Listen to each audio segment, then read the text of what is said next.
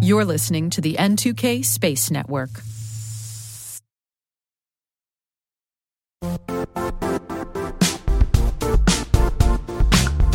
Don't struggle to align your organization's cybersecurity with business risk. Get the only solution that goes beyond reacting to threats with vulnerability and risk monitoring. You need the next evolution of MDR, and only Critical Start delivers it. Critical Start doesn't just monitor and respond to threats. They put you in control by detecting suspicious activities, quickly responding to contain threats, and identifying your most critical assets and protecting them against vulnerabilities and exposures. With continuous visibility, expert guidance, and measurable risk reduction, Critical Start has redefined what it means to manage cyber risk. Demonstrate provable security maturity to your leadership while positioning your program to achieve the greatest risk reduction per dollar spent. Stop fearing risk and start managing it with Critical Start. Visit criticalstart.com and request a demo today. That's criticalstart.com.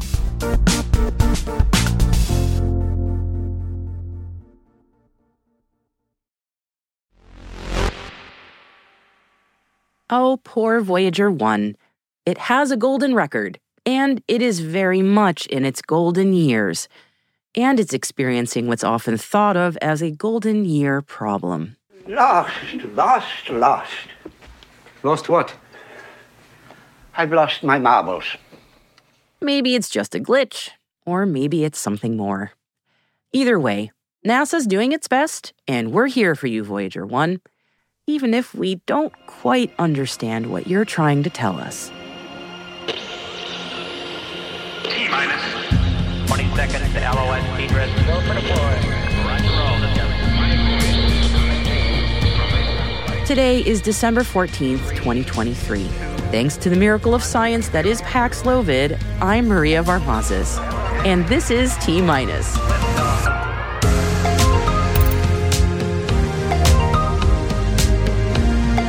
Voyager sends scrambled messages from deep space. U.S. subcommittee hears from federal witnesses about mission authorization. D-Orbit signs 2 launch service contracts with South Korean space startup Telepix. And our guest today is African space policy analyst Ruvimbo Samanga. Stay with us for that chat.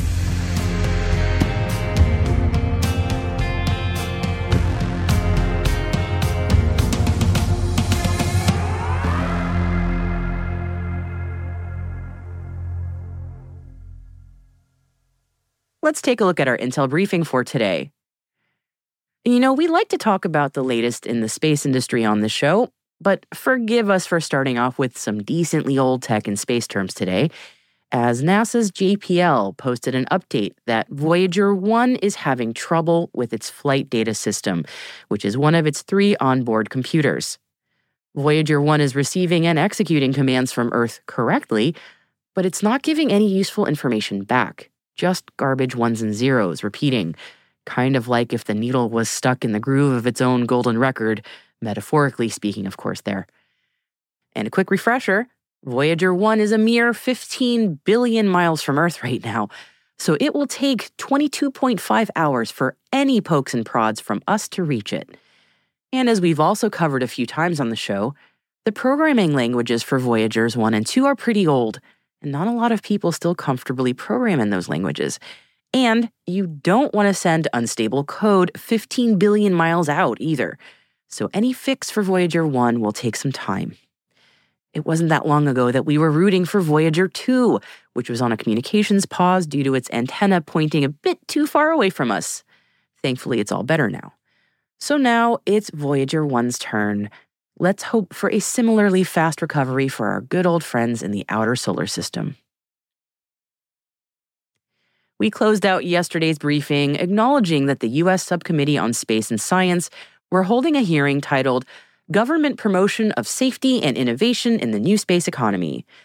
Witnesses for the meeting included NASA Deputy Administrator Pam Melroy, the FAA's Administrator for Commercial Space Transportation Kevin Coleman, and the Director for the Office of Space Commerce, Richard Dalbello.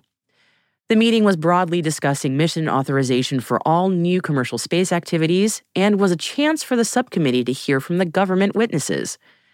The Space Council has suggested that mission authorization stay as is, but that new space activities such as in-space servicing should be split between the Department of Transportation and the Department of Commerce.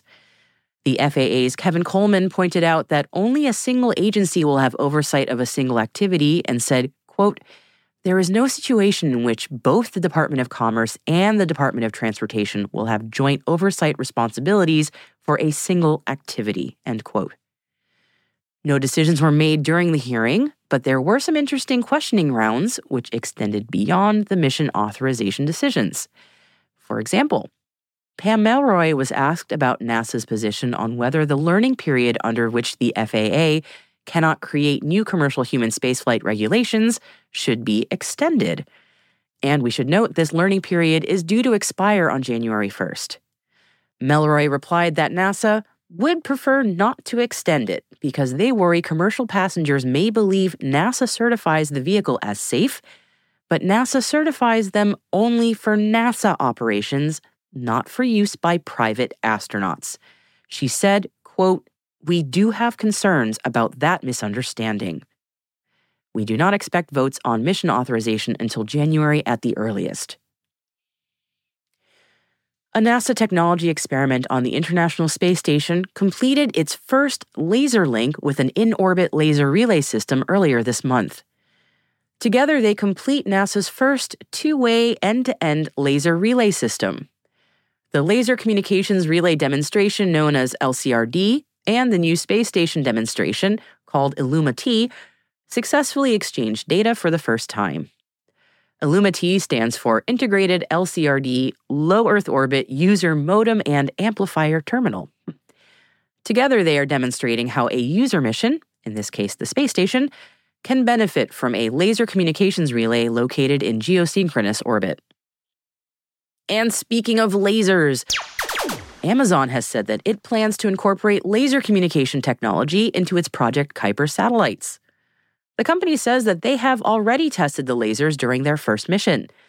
The Kuiper satellite's optical intersatellite links, known as OISLs, or maybe weasels, serve as a way to transmit data through space. We should note, this isn't anything that differentiates the satellites from its competitors, as Starlink has similar technology on later generations of their satellites. Now, Amazon says that the Kuiper prototype satellites maintain links that transfer data at 100 gigabits per second over a distance of over 620 miles between the spacecraft. And we can expect more launches of Amazon's Kuiper satellites in 2024. Air New Zealand has signed an in-flight connectivity partnership with Starlink. The partnership will allow New Zealand to introduce free internet on board its domestic aircraft. The first installation is expected late next year, with expansion plans expected in 2025.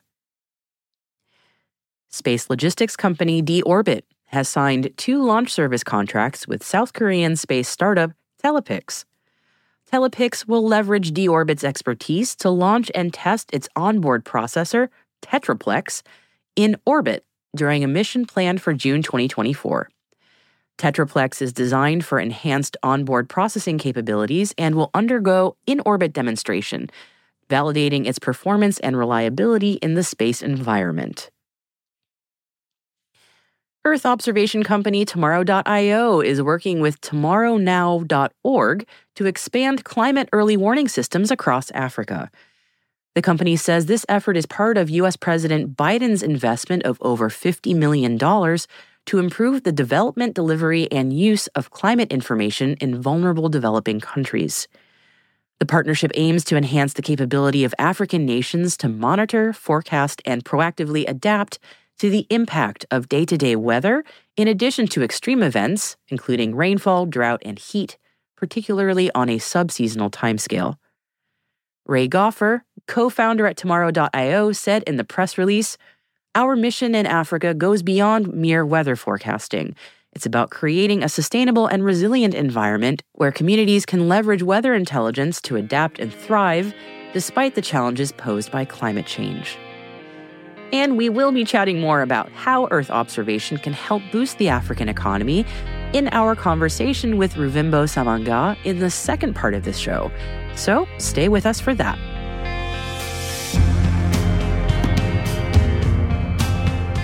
And that concludes today's briefing. You'll find links to more about all the stories we've mentioned in our show notes. Today we've included a retrospective piece on China's space program, an Ars Technica report on Blue Origin's New Glenn, and the UK government's report on lessons learned from their first launch attempt from Spaceport Cornwall in January. Hey T-Minus crew, if your business is looking to grow your voice in the industry, expand the reach of your thought leadership, or recruit talent, T-Minus can help. We'd like to hear from you.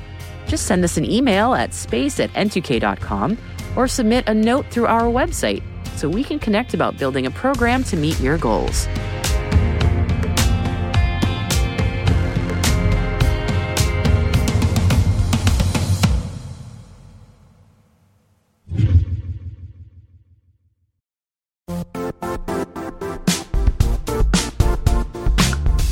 The IT world used to be simpler. You only had to secure and manage environments that you controlled. Then came new technologies and new ways to work. Now, employees, apps, and networks are everywhere. This means poor visibility, security gaps, and added risk. That's why Cloudflare created the first-ever connectivity cloud. Visit cloudflare.com to protect your business everywhere you do business.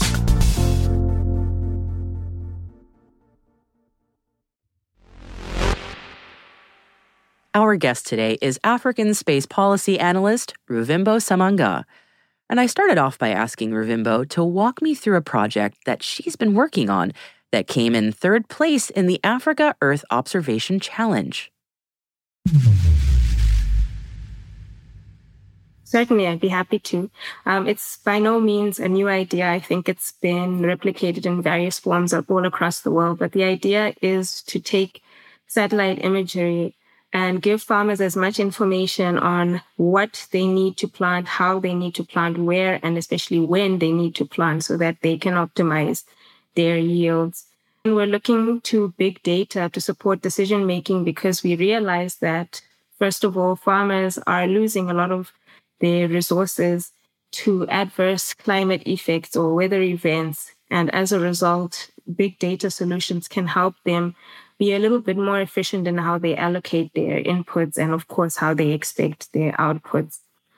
The startup in question is called AgriSpace, and it was intended to be a policy innovation.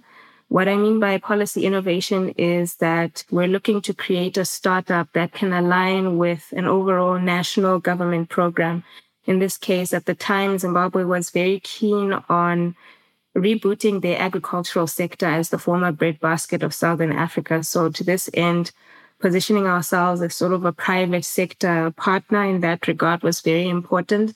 And the idea, again, is to allow farmers to tap into a user platform that is user-friendly and gives them bespoke, tailored resources on how to manage their crops.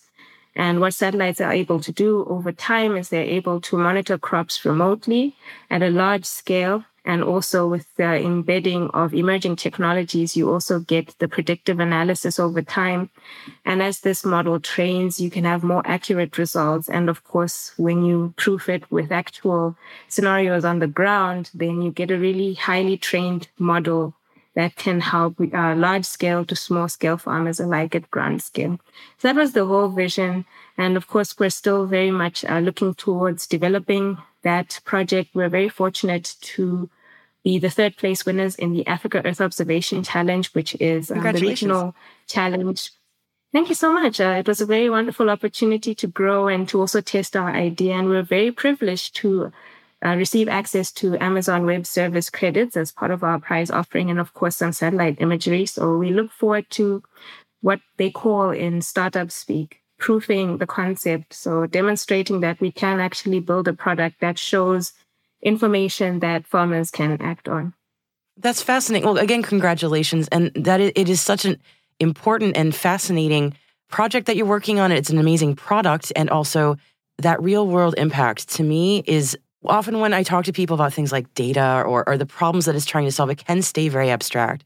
But this is the most important thing there is in terms of feeding people and having that impact on people's lives, and not just the people who are fed, but also the people who are doing the cultivating, the farmers.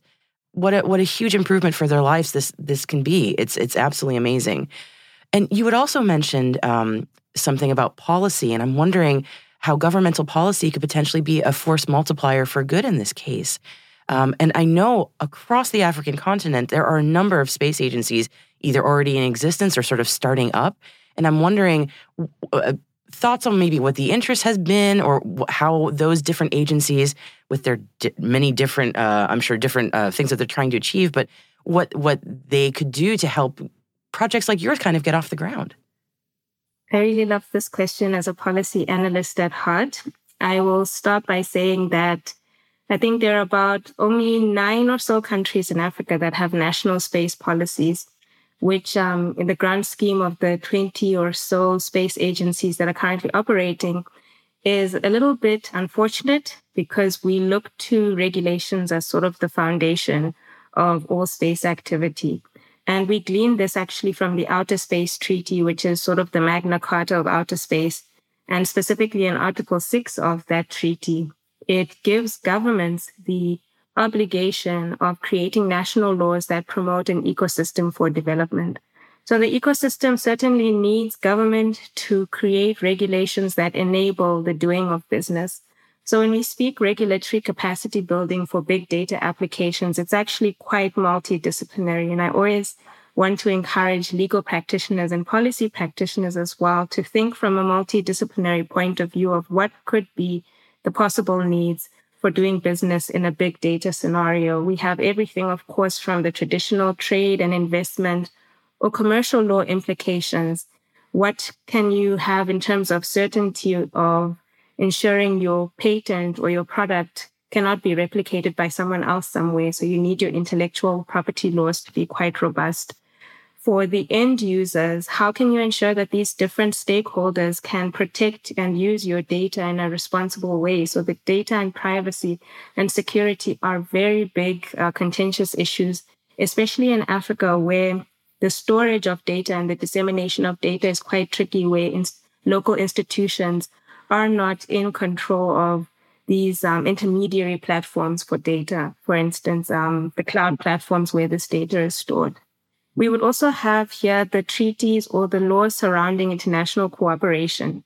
A very big topic right now in Africa is capabilities building, which is the ability to not only have the potential to do something, but have the resources to do so independently of the provider.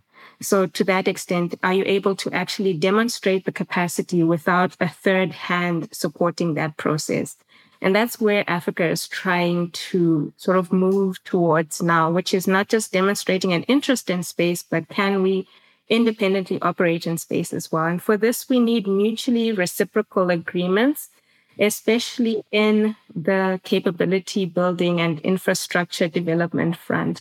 And we find that in the past, this has not necessarily been a very smooth track record for Africa, and that has been a pain point. But I do see a lot more understanding from the global community on the need to create that homegrown African solution.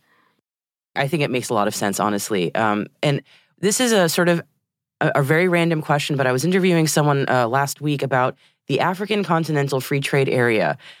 I don't know if that's even relevant, but would that even be something helpful in growing the homegrown space capabilities? Is that? Indeed, I believe it would be absolutely relevant. The Africa Continental Free Trade Agreement is the largest trade agreement since the WTO came into existence. And if it's fully implemented, it has the capabilities to lead at least 30 million Africans out of poverty and to create a GDP of at least $1 trillion United States dollars. And as well, what essentially it wants to do is to unify the continent through free movement of goods, services, people, and of course the necessary skills in different trade areas. And the space industry is a viable trade industry like any other, such as health, agriculture, etc. So what would the free movement of space personnel, free movement of space products and services look like? And this is where we see some very intricate scenarios coming up, especially on the geopolitical front. We know that this will affect who Africa partners with, given the different trade restrictions we see in jurisdictions and also the trade opportunities. So if you see from current industry examples, there are some trends that we're starting to see, especially in terms of trade, whereby African countries are sort of favoring the trade opportunities that have not only dual capabilities of supporting multiple industry or industry goals, but also those that are economically beneficial. So for instance, China's Belt and Road Initiative has been quite prosperous on the continent, or these bilateral investment treaties where we see space development being tied to another area of infrastructural development. Again, also research collaborations are quite popular on the continent. I see that the Artemis Accords and the International Lunar Research Station are having sort of balanced adoption. I think it's about 3 countries that have so far joined the ILRS. Egypt joined just recently, and I think it's 2 countries on ILRS and 3 countries with the Artemis Accords. So again, we are seeing that space, at least for Africa, is really a socio-economic or sustainable development goal, or at least a tool to achieving those goals. So the FCAFTA will sort of come in as a way of, I think, firstly, unifying the region so that Africa can have more of a stronger voice in global discourse and a stronger voice when negotiating with international partners.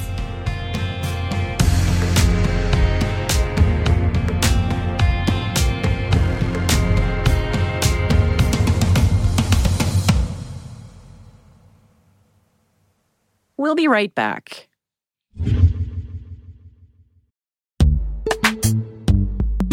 And now a word from our sponsor, Netskope.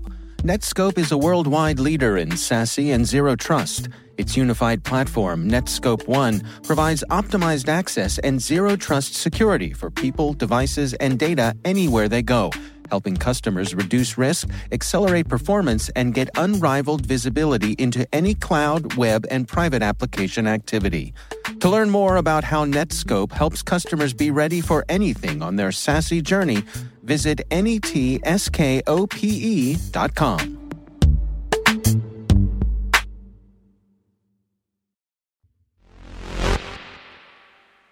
Welcome back. We're coming close to the winter solstice, and up here in the northern hemisphere, the days are awfully short and the nights are so very long. Maybe because I'm still dealing with a bout of COVID right now, they feel a lot longer. But a long winter's night here on Earth is just peanuts to the average night on the moon, which is around 14 Earth days. Those 14 Earth days of near continuous darkness, not a smidge of sunlight to be eked, are kind of a problem if you're generating power from sunlight for any future tech that might be installed on the moon, to say nothing of being able to see if you are a human roving around the lunar South Pole. Well, what did we used to build along our treacherous seashores when we needed to help others see their way around? Yeah, a lighthouse, of course. And a research team at Honeybee Robotics has come up with a lunar lighthouse concept that's much more high-tech than what you might be imagining. So no whale oil lamps and Fresnel lenses here. Honeybee's proposed Lunar Sabre Tower is a bit more of a telephone pole, I guess, albeit a very, very tall one, like 100 meters tall or 330 feet, or potentially even taller. And just for reference, the Statue of Liberty is 305 feet tall, so these would be some very big structures. Something that high placed on the right spot at the lunar South Pole, like on the top of a mountain or a tall crater rim. And those panels could get continuous sun access, even during lunar night. And the idea is that gimbaled lights from these towers could direct illumination to the terrain below for explorers, and the towers could also receive communications, position, navigating, and timing information, power transfers, and even surveillance to help keep a growing lunar infrastructure running and communicating with each other. Well, it's a pretty interesting idea, though maybe not nearly as romantic as traditional lighthouses. Perhaps if this concept ever comes to light, we can convince them to paint some nice stripes, for old time's sake.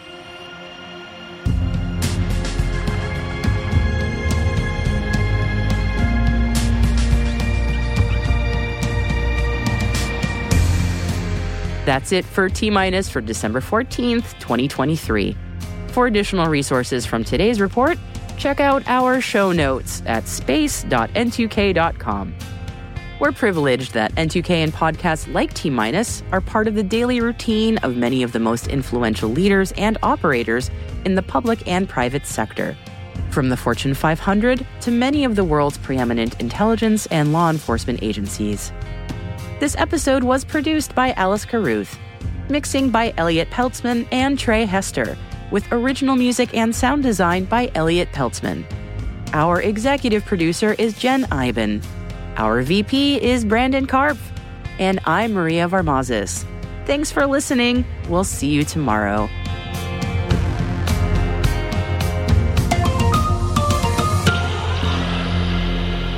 T-Minus.